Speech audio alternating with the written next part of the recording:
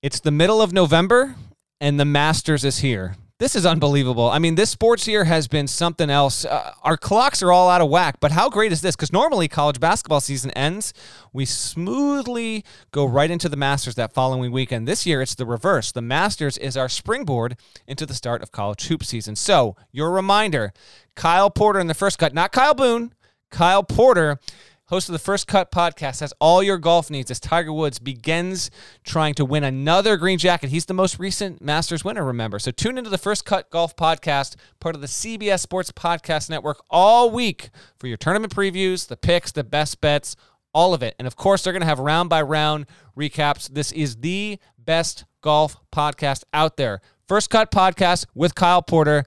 Go find it.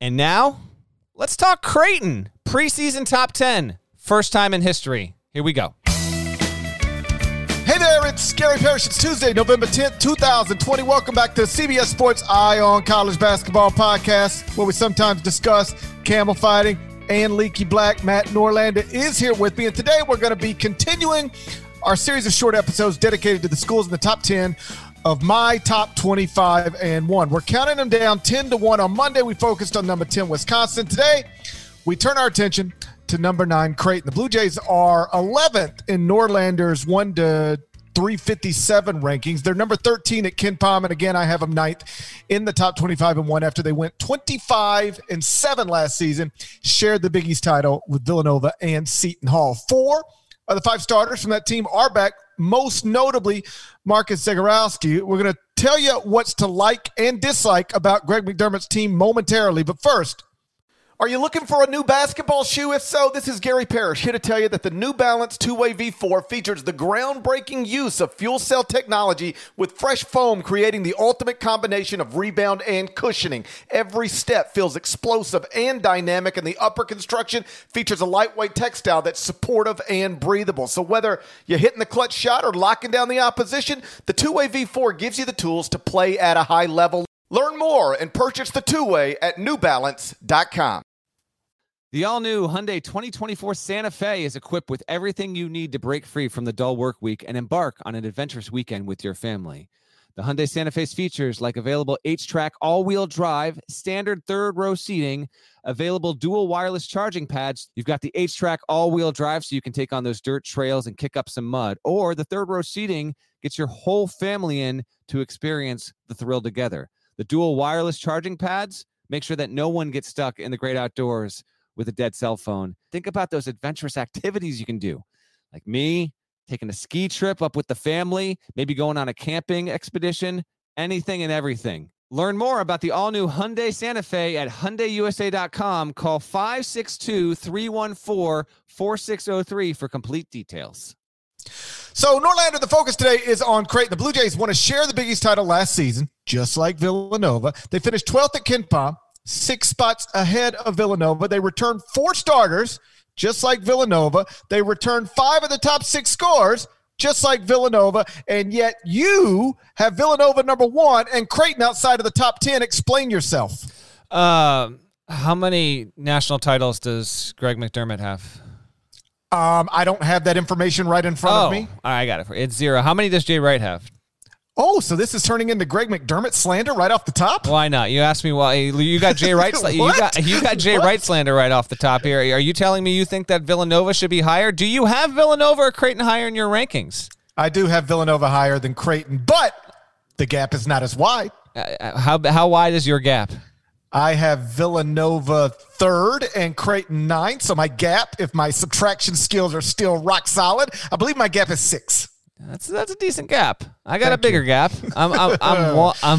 I'm 1 to 11. By the way, my 11 ranking matches the AP Top 25 preseason poll, which came out on Monday. Creighton is one of 5 teams that has its highest preseason ranking in program history in this poll. So Creighton's obviously been higher than 11th in the AP Top 25 previously, but it's never started a season higher than it will start this season. Creighton's 11. Amazingly, the other 4 teams are the 1 through 4 in the poll. Gonzaga's never been as high as 1. Baylor's never been as high as 2. Villanova has previously previously been as high as 3, so it matches its program best there. And then Iowa, which is 4th in the AP Top 25, it's the highest it's ever been. So the Blue Jays at 11 have never had this much anticipation or expectation heading into a season from a rankings perspective there. We're splitting hairs here. I do have Kentucky in the top 10.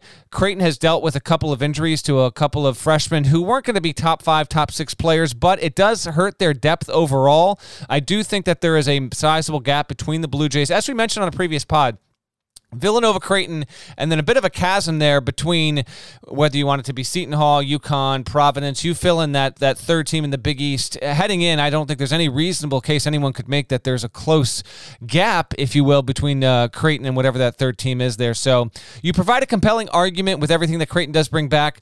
I'll finish with this before I send the volley on back to you. They do lose Tyshawn Alexander, who was their best player, definitely, and certainly their best defender overall. Without him, I do want to see what Zegarowski is going to be. I didn't vote for Zegarowski for Big East Player of the Year. I voted for Colin Gillespie, and I think that's in part because Mitch Ballack and Denzel Mahoney, who we can get to more in just a second here, I think their numbers are going to jump, and because of that, Zegarowski is just not going to have an outstanding statistical season to validate him winning it. I think all three of those guys are top 100 players, and spoiler alert, when you read the top 100 players list on our site later this week or on the CBS Sports app on your phone, you're going to notice that indeed we have 3 Creighton Blue Jays on that list. I only opened the podcast that way just to pick at you. We are mostly splitting hairs here. We have them very, very close. We both believe that Creighton is the obvious, at least on paper, second best team in the Big East behind Villanova. I don't make it into a Jay Wright, Greg McDermott thing as much as I just think Villanova's roster is better.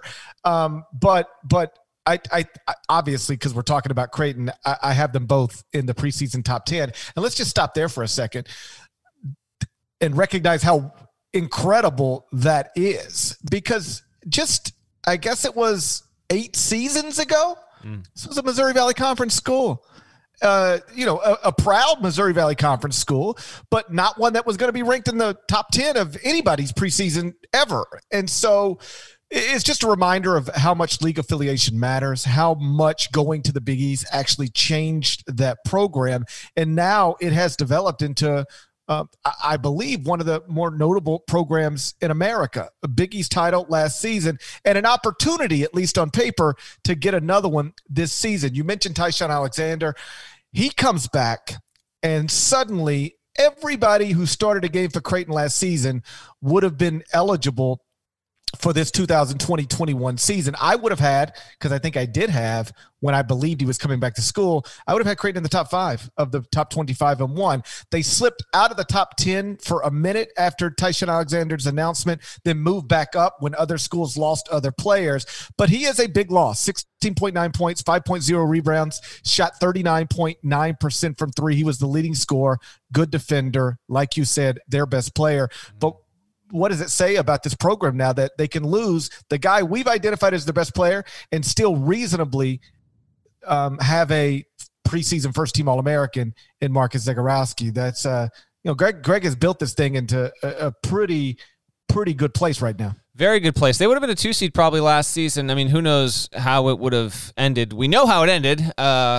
Creighton playing against St. John's in a game called at halftime with the St. John's mascot just standing or sitting in the middle of Madison Square Garden, mouth agape, and the season just all withering away. That was a bizarre flashback in time. But that's the last time we saw college basketball, by the way. We're talking about a team where it's March 12th, 2020, a date that lives in infamy there. McDermott would have had that team probably as a 2 seed, though. 24-7, they finished 13-5 overall. And so they have every right. They were 12th at KenPom last year. They're at 13th right now heading into the season, by the way, in KenPom. So we're talking about them in the same realm. I agree with you. If Alexander had come back, I didn't think he would, and so he didn't. But if he did, the lowest I would have possibly had them would have been 6th. The lowest. Like, Kansas is my number 6 team, and I definitely would have had Creighton with Alexander above KU's roster as it is right now. But regardless, Creighton bask in it. There's no doubt about it. They've been able to really, hit a track and keep a groove in the Big East since they came over to start the 2013-2014 season. McDermott took them to the tournament in 2014. That was the big year with his son Doug, Player of the Year. They were 3 seed. They actually bowed out, though, in the second round. And then he made it back again in 2017, 2018, would have made it in 2020. And now you've got another huge year of expectation ahead. Zagorowski, we've talked about plenty on the podcast. He is a wonderful player there. But do keep an eye, as I mentioned before, on Denzel Mahoney and Mitch Ballack. They are fantastic players. Not similar. Ballack, I think, is going to have a case to be a top 10 shooter in college basketball this season. He averaged 11.9 points last season, but a wonderful three-point shooter. And I think that he can even improve. I really do think he can improve on his percentages. He was 43.5% from beyond the arc last season. I expect him to be even better. Mahoney, not bad in his own right, shot 36%, averaged 12 points a game. I'd expect both those dudes to bump up to 13, 14, 15 points a game, and then we'll see if Zagorowski winds up keeping his line of about 16 per night, or if they're just going to become a pretty strong triumvirate. I think they will do that. I do want to also note, though, that Creighton is a wing-oriented team in a wing-oriented conference, and that's probably going to benefit them. They aren't, one of the smallest teams in college basketball, but they do not rely on bigs. They've got a key person going to be coming back that GB can mention for you, but they don't rely on bigs the way a lot of other teams that are populated in Parrish and I's top 25 do, whether it's one central piece or two or three guys standing 6'10", 6'11". That's just not the way Creighton is built there. So I think because of the league they play in, it's going to help them. As a comparison, a team that neither of us have in our top 25s, but Maryland is kind of built the same way this season, in my opinion, and they're in a league in the ACC where they're going to run into much more size. So I don't know if that's going to benefit or be a drawback for the Terps this season. For Creighton, though, I do think they are going to thrive there, and because of that, because of their shooting, because of the way they move the ball so well, wonderful ball movement team, wonderful, one of the best in college basketball. I think that gives them a nice little advantage, and I do expect them again to be an elite offense. They were third last season, and only Gonzaga and Dayton on a per-possession basis were more efficient than the Blue Jays. Shot 38.7% from three-point range. That ranked 6th nationally. You mentioned the player they're getting back. Jacob Epperson missed last season with a broken tibia. He's barely played since enrolling at Creighton, and obviously coming off serious injury. I won't pretend to know what kind of impact he'll make, but he's at least another body. And they also add Antoine Jones, who is a transfer from Memphis, set out last season per normal NCAA transfer rules. He didn't have great numbers at Memphis, but I will tell you from talking to that staff, there were times when they thought he was their most talented player. Not their best, but had the most upside of anybody on the roster in his one season at Memphis. What happened is pretty obvious. Penny Hardaway then went out and signed the number one recruiting class in America, featuring Boogie Ellis, Lester Quinones, and the writing was sort of on the wall for Antoine Jones. Like, are you going to, he wasn't, a big contributor as a freshman. Now they're bringing in players who are more highly regarded than you. Are you about to get buried on the bench? Rather than sit around and wait and find out, he just said, all right, I'm bouncing. Landed at Creighton. Again, set out last season per normal NCAA transfer rules, but he's another talented piece that Greg McDermott has added to that roster. I'll be interested to see his what he can bring from a defensive standpoint. Plus, a couple other guys that aren't nearly as important: Christian Bishop, Damian Jefferson. Bishop 6'7", Jefferson 6'5". But Jefferson, he's got some physicality to him, but he's not asked to just step out and shoot threes. He does. He shot 45 of them last year, but that's not his MO there. But how strong is Creighton going to be defensively? Because, listen, the worst rebounding team in the Big East last season, they finished 10th in offensive rebounding and 10th in overall rebounding. They don't turn teams over. They ranked 336 nationally in turnovers per game a season ago, and I don't think those habits are going to be shed mostly. Like, this is still going to be an offense-first kind of team, and I do think that is going to benefit them. When I look at the other teams that want to try and punch up and try and keep pace with Creighton, your Providences, Seton Halls, UConns, teams like that, Butler, if you will, I just don't see them being in that same stratosphere. Obviously, things can impact this. We're going to see if injuries impact this. We're going to see if scheduling stuff impacts this. There's going to be so many other elements that could play a part. And obviously, every single season, we have, frankly, 3 to 5 teams in the power conferences that either greatly overperform or greatly underperform. I don't think that's going to be Creighton, but it's inevitable. We will have surprises, and that's what makes the season so much fun. But I find this team to be pretty reliable. Like, I do think Creighton is one of the safer top 15 picks, even though in the broad scheme you can kind of say, well, if your team can play defense and they do it reliably and they rebound, they do it reliably. That's the kind of stuff that shows up every single day. Shooting can sometimes be more of a moving target there, but I think with how much they have brought back and the reliability of Zagorowski, and I love Balak's game, man. I think he's going to be a terrific player. I trust them to be in that number 2, number 3, number 4 seed conversation at worst once we get to March overall. McDermott's he's done a wonderful job here, and keep an eye on the Jays, who will not have the home court advantage they're accustomed to. Now, I don't have it up in front of me. I don't know if things are going to change. Literally, as we've recorded this podcast on Tuesday, Duke announced it's not going to have fans. That's not a surprise. Duke's never expected to have fans. But what I'm getting at is, will Omaha be able to have 10% in? 20% of fans in the building. I don't expect that to be the case because literally case counts are rising in almost every single state in the country. So if they don't have that home court advantage, is that also going to make an impact on Creighton? Because it's a bigger building than most, and that has obviously played a huge factor in how successful they've been able to be as they've made the transition from the Valley to the Big East in the past 6-7 years. I believe I read on Monday that Creighton is at the very least going to start the season with no fans. And that matters. It's something we brought up on a recent podcast about Rutgers. Like, one of the reasons Rutgers was on its way to snapping a lengthy NCAA tournament drought last season is because they were almost unbeatable at the rack. Like, they just handled their business there. They didn't do a whole lot away from home, but they did enough in their building to put themselves in a position to make the 2020 NCAA tournament had we had a 2020 NCAA tournament. Creighton, similar. They only lost one time at home last season. It was to Villanova. That's it. Everything else was a win inside that building, and it is a great basketball building. I've been there. I was lucky enough to be on the sideline for CBS Sports Network in what was Doug McDermott's senior day, which was just like one of my favorite. Hey, I'm glad, after you've done this job for a while, I don't know if you would agree with this, but I bet I could find somebody in our profession to agree with it. It's just sort of like you're at the game. Okay, great. Like, it doesn't get you the way it doesn't wow you the way it used to wow you, because at some point you've seen everything there is to see. You've been to Cameron Indoor a million times. You've been to Allen Fieldhouse a million times. One of my favorite memories of the past decade of actually being in a building for a basketball game was being there for Doug's senior day. It was just great, and the building was on fire. And that fan base, particularly when they have a preseason top 15, top 10 team, under normal circumstances, I mean, they'd fill every seat in that place, and it would be an incredible home court advantage. Now you're not going to have that. And whereas it won't matter for some schools who don't really enjoy great home court advantages, I do think it could play a role at a place like Rutgers, at a place like Creighton, at places that at least in recent years have had real noticeable and meaningful home court advantages. Starting this season at the very least with 0 fans, that's going to matter to Creighton. And obviously, although we have gotten good vaccine news this week, there's no indication we're putting 18,000 people in a basketball arena in the 2020-21 season. There's no indication we're going to play a Final Four in front of 65,000 people. Hopefully that all comes in 21-22, but nobody thinks it's going to be 2021. And so Creighton's going to have to be awesome without their normally awesome home court advantage. I'm not saying they can't. I'm just saying it's something to consider. Yeah.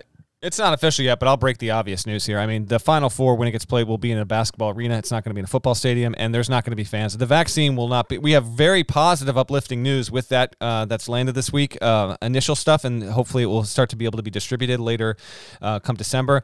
But in terms of widespread distribution, dissemination, people that's not happening this season, okay? There's going to fans being in buildings will be totally patchwork. You're going to have a lot of conferences might just say, we don't want any. This is going to be fair across the board. So even if 3 of our 10 schools or 4 of our 12 schools can have it, no one's going to be allowed. We're going to have an equal non-fan policy, and you'll probably see that with conferences, those decisions getting made sooner than later. One last thought on Creighton.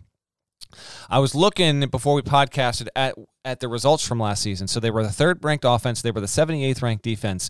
And Creighton fans listening will be very familiar with what I'm about to break down. But I did not realize it because, again, we got to cover the sport nationally, so we're trying to track as much as we can. I never remember writing about this or even considering it for the court report last year. Here's Creighton's losses.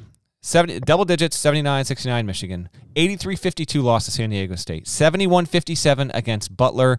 They had a couple of close ones, but they also had a 73-56 loss at Providence, a 91-71 loss to St. John's. Those are huge margins. Now, their wins, by the way, they beat Georgetown by 15. They beat Seton Hall by 17 to close out the regular season. Beat Butler by 32. Beat DePaul, romped them by 31. They're up and down the board. They beat Nova by 15 on February 1st last season. They beat DePaul by 25. There are a lot of wide-ranging outcomes here. So, either they hit it big or they totally struck out. Only a couple of close ones. Only twice last season did Creighton lose by single digits. So keep that in mind for this season, where if they're going to hit and they're going to hit big, then maybe this will continue. If you're able to tell me that they're going to wind up coming out of the gate hot and they're winning big, then yes, they're going to be clearly a top 10 team. But it seems like when it rained, it poured for CU last season, and some of those losses were significant. And that might ultimately bear out where we have them. They're not going to be a top 6, top 7 national championship frontrunner, but they'll be in that 10 to 15 range. And if you're there, you're a clear Final Four hopeful. And I think that's what we've got with Greg McDermott's team this year. And by the way, that's more than enough. We mentioned at the top of the podcast, bring it full circle. We're talking about you on a top 10 countdown podcast preview series. Creighton, you're on the list. You're in here. This is an abnormally great season of a lot of optimism. Embrace it, see what comes, and hopefully we've got a special season ahead for the Blue Jays. And obviously, a Final Four would be an incredible season for anybody, but especially for Creighton. This is a school that's never been to a Final Four, has only been to one Elite Eight. That was in 1941. Hasn't been to the Sweet 16 since 1974. So, last season could have gone down as one of the best, if not the best season in Creighton basketball history. And whereas Dayton takes an obvious step back from that, San Diego State takes an obvious step back from that in terms of teams that were operating in the top 10, 15, 20 all season. Creighton slips a little bit because of the Tyshawn Alexander departure, but they're still on paper very, very good and a real threat to do things at that school that have never been done in the sport of men's basketball. Shouts to Devin Downey. Shouts to Chester, South Carolina. Shouts to Terry MF and Teagle. Legend. Shouts to Larnell. And thank you guys for listening once again in the middle of the dumbest pandemic of my entire lifetime. I hope we never have to live through one of these again, but I appreciate you guys being dedicated listeners to the Eye on College Basketball Podcast. If you haven't subscribed, please go do that anywhere you subscribe to podcasts, including Apple Podcasts. And we will talk to you again on Wednesday when we spend a few minutes discussing Mike Krzyzewski's Duke Blue Devils. Till then, take care.